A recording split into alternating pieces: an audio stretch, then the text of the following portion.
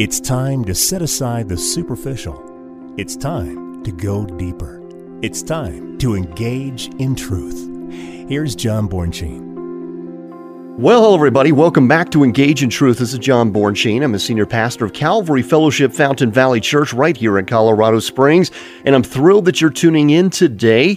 We are continuing in our study of the millennial reign of Jesus Christ. Last week, we deviated just a bit to talk about some of the pressing issues going on in our culture today, but we're back on track, and we're continuing in this vein of thought. It's a wonderful study as we examine the literal 1,000-year reign of Jesus Christ. And certainly as we examine the landscape today, this is where our eyes need to be set upon. As we look over across the horizon and we see the coming of the Lord is inevitable, and it seems to be fast approaching, we, the bride of Christ, need to be ready for the return of our King. We have been looking for this eagerly. It could be years away. Certainly, certain days feel like it could be tomorrow. We need to be prepared as though we are going to see him today. And that's always our heart in this, is that we are an eager people of the Lord, seeking his return and actively serving him faithfully every single day. And so we're thrilled that you're tuning in to Engage in Truth as we examine this very wonderful subject of the millennial reign of Jesus Christ. If you have missed our prior studies on this, please go to calvaryfountain.com. This is a ministry of Calvary Fellowship Fountain Valley Church. So as we look at the 1,000-year reign of Jesus Christ, to help me do this, you know him, you love him. He's added so much to our study, and I'm so glad that he's back in the studio today. Dr. Steve Ford, welcome back to Engage in Truth. Thank you, John. It's great to be back. This is such a terrific topic, and as we were talking before the show, you have so many great things to share with us today and in future broadcasts. And as you did, I would just encourage anyone who has missed our other Millennium episodes to review those, how we got here. We did discuss basically kind of starting the end of the book of Revelation, the end of the tribulation, that sort of thing, and what happens to Satan and you know, with the Millennium and his involvement with that. And so today we basically arrived at the point where we want to know what happens to the believers. We've reached this 1,000-year period of time. What happens to the believers during this 1,000-year period of time? And this is exciting really to look at it. As you indicated, Satan is bound at this point. We spent a great deal of time talking about that, how he has to be bound up. And yet, despite being bound up, there are individuals who will still give in to sin during this particular time. So there will be a mix of people groups on the face of the earth, whatever the number of those folks will be after Armageddon, after this great battle against the Lord there that culminates in Jerusalem across the Jezreel Valley, 200-mile battlefield from point to point of the land of Israel today. And it seems like all the rage of the nations as they come against the Lord and culminates in great victory for Jesus Christ.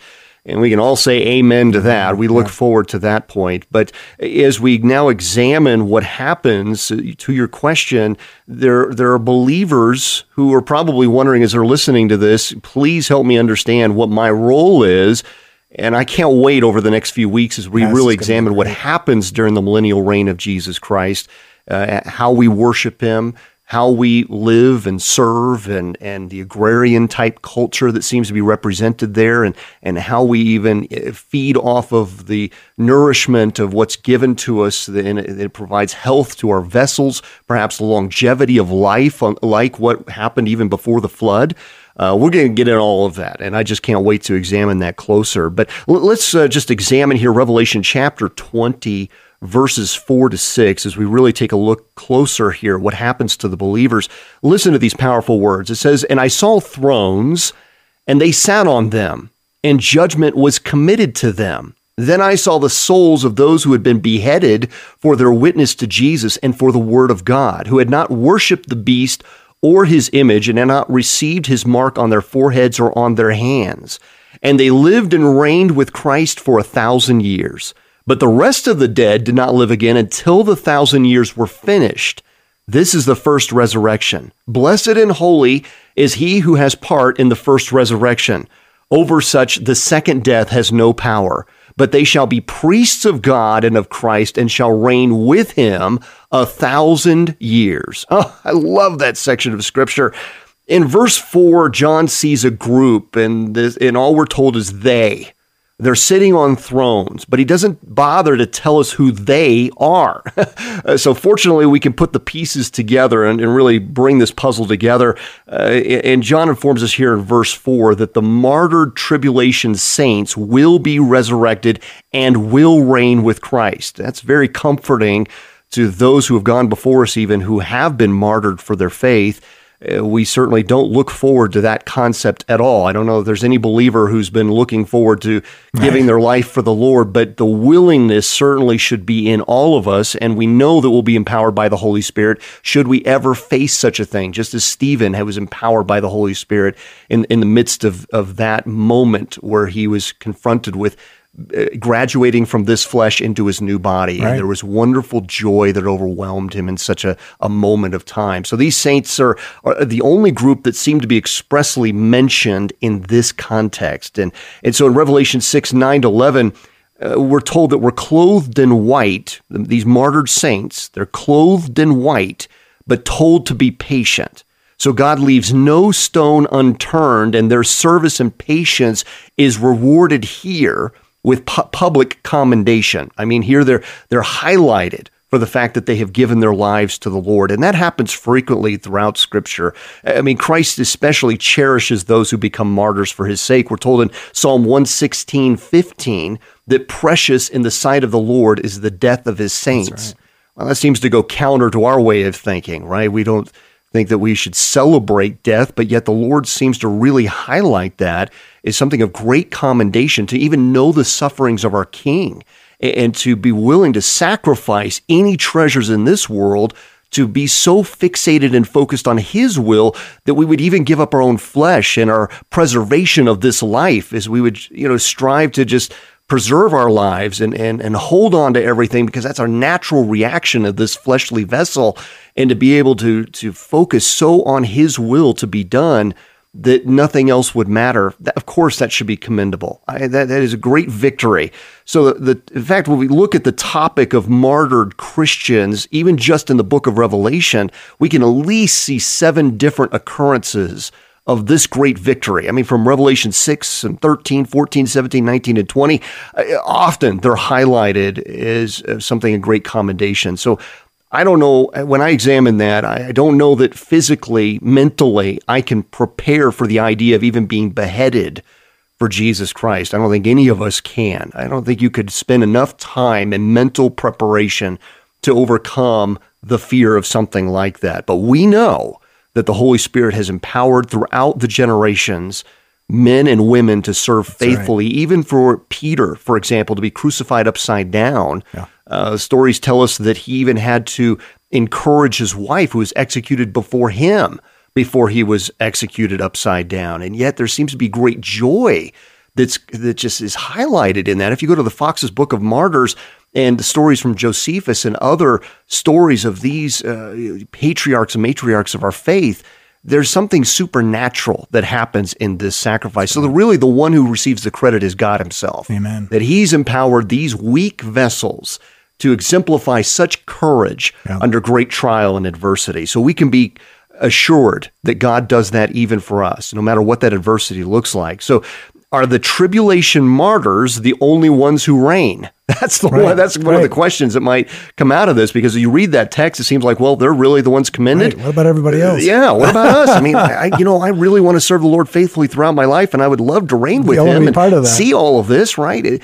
So let's just highlight that for just a moment and bring some clarity to that issue. I believe that those who are on the thrones here represent all faithful believers who will rule and reign with Christ. Why? Because he promised it. And he promised, in fact, to the overcomers wonderful rewards of their faithfulness, according to Revelation chapter 2:26 and 3:21. And all who are found in the Lamb's book of life from the foundation of the world, according to Revelation 17:8. And you'll notice that John didn't highlight the fact that these were the 24 elders on their thrones, and they've already been highlighted in 6 different chapters of the book of Revelation. So it seemed fitting that they would be addressed specifically if they were the throne. So we're already seeing the 24 elders. We're now seeing these martyred servants of the Most High God. But if you go back even to Daniel chapter 7, for example, Let me just highlight a few verses in Daniel chapter 7. I love this section. He says, I watched till thrones were put in place, thrones, plural, and the Ancient of Days was seated. His garment was white as snow, and the hair of his head was like pure wool. His throne was a fiery flame, its wheels a burning fire. A fiery stream issued and came forth from before him. 1,000 thousands ministered to him. 10,000 times 10,000 stood before him. The court was seated and the books were opened. But the saints of the Most High shall receive the kingdom and possess the kingdom forever, even forever and ever.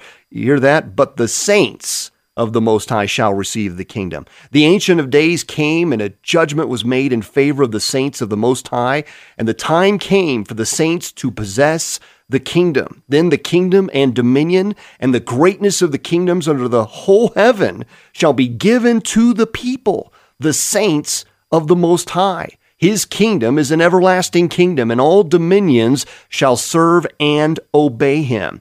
And then in Matthew 19:28, Jesus told his disciples that they will sit upon 12 thrones, judging the 12 tribes of Israel. You can even see Luke 22:30 for that. So you have different groups, and they're all sort of encompassed into these promises of the Lord. So it's not just tribulation saints. It's not just the 24 elders, because what about the 12 disciples who become the apostles? They also were promised thrones. And here we just read Daniel 7 and all the thrones that are given to the faithful saints of Almighty God. In 2 Timothy chapter 2, verse 12, Paul tells faithful believers that they will reign with Christ. Hey, you can go to Romans 8:17 on that. So these truths also are confirmed in the book of Revelation. I've already alluded to it, but Revelation 2:26-28, he who overcomes and keeps Christ's deeds until the end will be given authority to rule over the nations. You go to Revelation 5:10, believers will be a kingdom and priest to our God, and they will reign upon the earth. Reigning with Christ is linked with this reward. So what I love to just kind of bring it together in this is now we have this beautiful image of immortals with mortals. And I'm not talking about Greek mythology here. I'm talking about the real deal. Ever since God created the earth, there have been immortal beings with mortal beings. We forget that. But in Hebrews chapter 13, verse 2, we are told that we don't know if we're showing hospitality to strangers, because we don't even know if they're angels, right? And we don't know if we're showing this, I should say, we don't know if they're angels that we're showing hospitality to. Let me word it that way. We may know if we're showing hospitality to strangers, but we don't know if they're angelic, right? So if we're faithfully serving and showing hospitality to all, we don't know if it's angelic, we don't know if it's human. Either way, we're to be obedient. And we see that these immortal beings have been with humans, doing his bidding, doing his work, and now we get to be added to that equation, which is pretty awesome. Our reward as a faithful bride of Christ, as saints of the Most High, is that we have the privilege of joining the ranks of the immortals, while mortals still dwell on the earth. We'll get to that, I know, a bit here later, but if we look at Ezekiel 44, we see that that is the equation that is drawn out here, that there are still human beings alive on the earth. Cities will be delegated, authorities given, thrones given to the faithful saints of the Most High God, and they will bring people to Jerusalem to worship Jesus. These faithful saints are promised that the second death has no power over them, according to Revelation 20, verse 6. That is the great reward indeed. Yeah, that is awesome. You know, it's interesting, the second death, because it brings us into the subject of different resurrections. We know that there's a first resurrection. Right. So what is this second death? What is the first death, the second death, and is there a second resurrection? Right. Yeah, I know there's some confusion on all of that, right? I mean, just the way it's worded sometimes can give us, I don't know, maybe our mind can play jumping jacks with all the thoughts that run through it. So it just brings some clarity on this. I mean, John further explains the chronology of the events in verse 5 of chapter 20, and he writes, "But the rest of the dead did not live again until the 1,000 years were finished. This is the first resurrection," to your point. He says the rest of the dead. Now that refers to the wicked who are physically dead that God will raise at the end of the millennium. How do we know that? Well, we would have to skip to verse 12 of Revelation chapter 20. And this second resurrection will be to judgment. John chapter 5, verses 28 to 29 specifically highlights that, and this is further developed in verses 11 to 15 of Revelation 20. So John here, who's the pen, who's capturing the revelation of Jesus Christ, he mentions the first resurrection in verse 5 here, and it refers to the first of the two resurrections that John spoke of in context of verses 4 to 6 and 12. It includes the resurrection of the tribulation martyrs at the second coming of Christ from verse 4, and other believers who are resurrected at the same time. And that includes the Old Testament saints. And we get that from Daniel chapter 12, verse 2, John 5:28, and 1 Corinthians 15:23. So you have to take all these other scriptures into context then, and we see that this first resurrection encompasses all of these believers. Finally, the bride of Christ united together, the tribes of Israel restored, according to Romans chapter 11, all beautiful now together, going off to the wedding feast with the Lamb. Now, there's confusion, so let's just further highlight, maybe give some clarity to this so we can, remove any confusion on this matter. We are told that the Lord Jesus gathered together all of the saints in Revelation 17:14 and Revelation 19:8 to return with him on white horses. I love that. Yeah. I'm not much of a horse rider, but apparently I need to learn how, we will be. or I'm going to be prepared for it, right?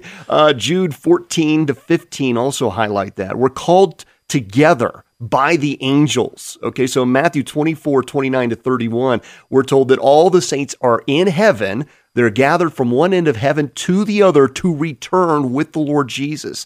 So we read of a multitude in heaven already praising him in Revelation 7:9 to 17.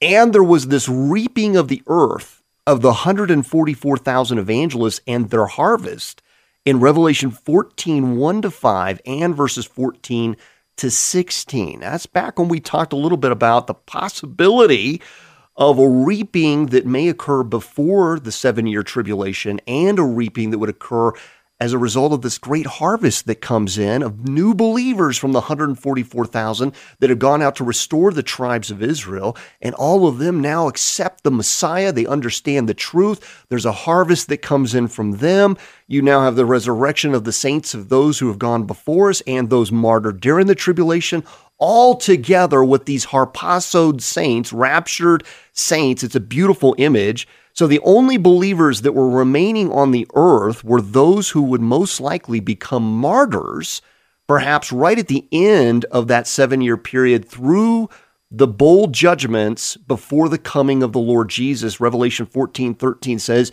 they will become martyrs for the Lord, and they all have to be resurrected together, those with the harpazoed saints, to go to the wedding supper of the Lamb, which takes place in Revelation 19:7 to 8, Matthew 25:1 to 13, Matthew 22, Luke 14, and Matthew 8. Don't miss that. That's a celebration. That's a time of great excitement. We've been looking forward to that, the bride of Christ together with the groom.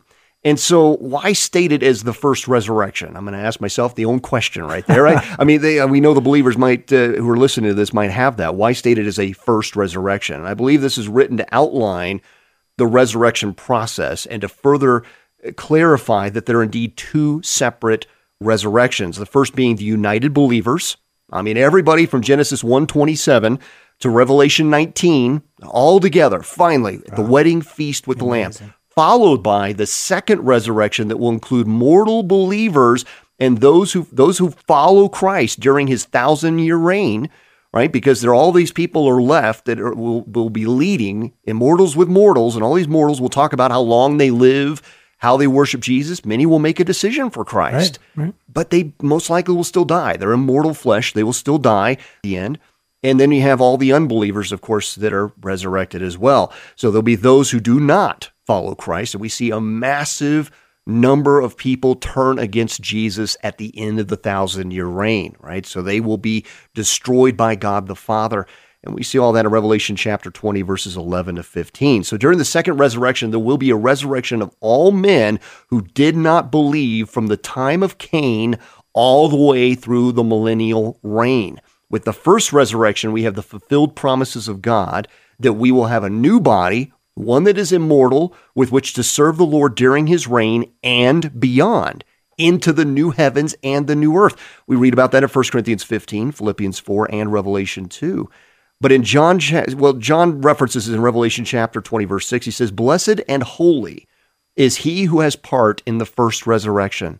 Over such the second death has no power, but they shall be priests of God and of Christ and shall reign with him 1,000 years." There is such great blessing and joy in our salvation. I mean, the second death has no power over us. The second death is that separation from God into the lake of fire, as Revelation 19:20 and 21:8 talk about. So instead of experiencing this fate, we reign as kings and priests for 1,000 years, which was told to us by Peter in 1 Peter chapter 2, verse 9. And then we enjoy the blessings of the new heavens and the new earth for all eternity thereafter. That's the great excitement that awaits the believer. And I know that we'll probably have to bunny trail into this next week. I know we're not going to be able to cover it today, but I really do want to look a little closer at how all of that works, because we do this well. We kind of, while we're talking about it, we're going to have to deviate a little bit and just talk about how the Bema Seat of Christ works at the time about when the wedding feast of the Lamb occurs, and how the Lord will evaluate his faithful servants. It's not about salvation at that point. They're already known to be the saved believers of the Lord who are going to the wedding feast of the Lamb, but they still must stand before the King and receive their rewards for what was done in service to the King. We see a lot of parables to that effect. And then later there's the great white throne judgment for the unbelievers. And we'll see that the book of Erga, the book of life and so forth are revealed there, as the Lord has even tracked every single word that men will speak. I mean, that's a very intimidating thought in and of itself. But we're probably going to have to evaluate that, I think, a little bit closer, probably next week. But let me just highlight one more thing, Dr. Ford. I just got to add this, and whatever final thoughts you would like to add to. I know you're probably reeling to jump in here on this, but this weekend we're talking about the transfiguration of Jesus.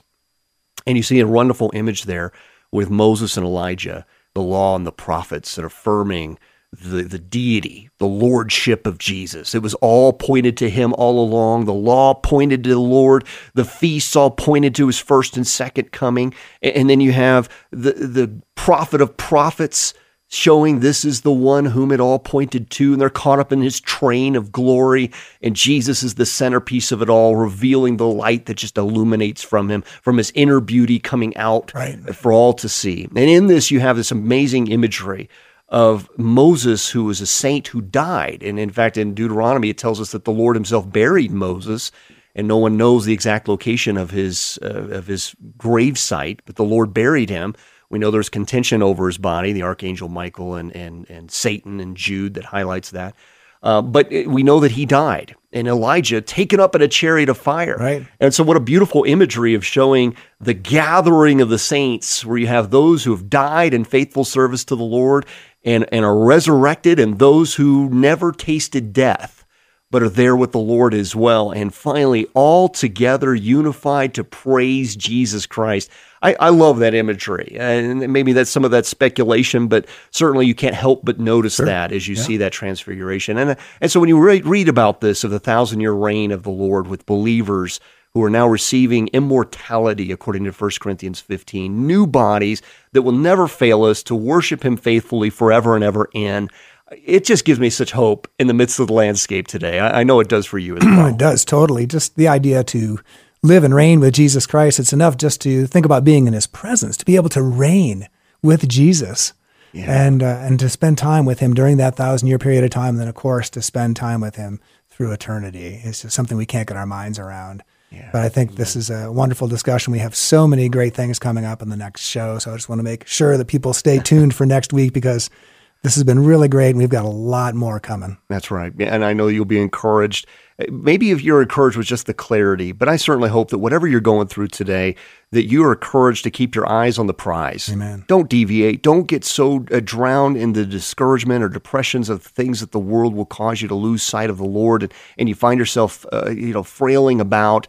just trying to grasp hold of truth. The truth is right before us, and the Word is filled with that truth. It is hope, and joy, and it just gives us such a great image. This is revealed truth. And it's not a mystery here. He's giving us the revelation so that we would know that no matter what adversity we're going through, we know Jesus Christ has outlined for us a plan that cannot be thwarted. And you, if you believe in the Lord Jesus Christ, are a part of His great plan. And He loves you and will not abandon you. We love you, brothers and sisters. Thank you for listening to Engage in Truth. If you'd love to just go and listen to the prior programs, please do. Maybe you want to go deeper in God's Word with other believers at Calvary Fellowship Fountain Valley Church. Services are at 8 a.m. and 10 a.m. on Sunday. We'd love to see you there. Our website is calvaryfountain.com. God bless you. Take care.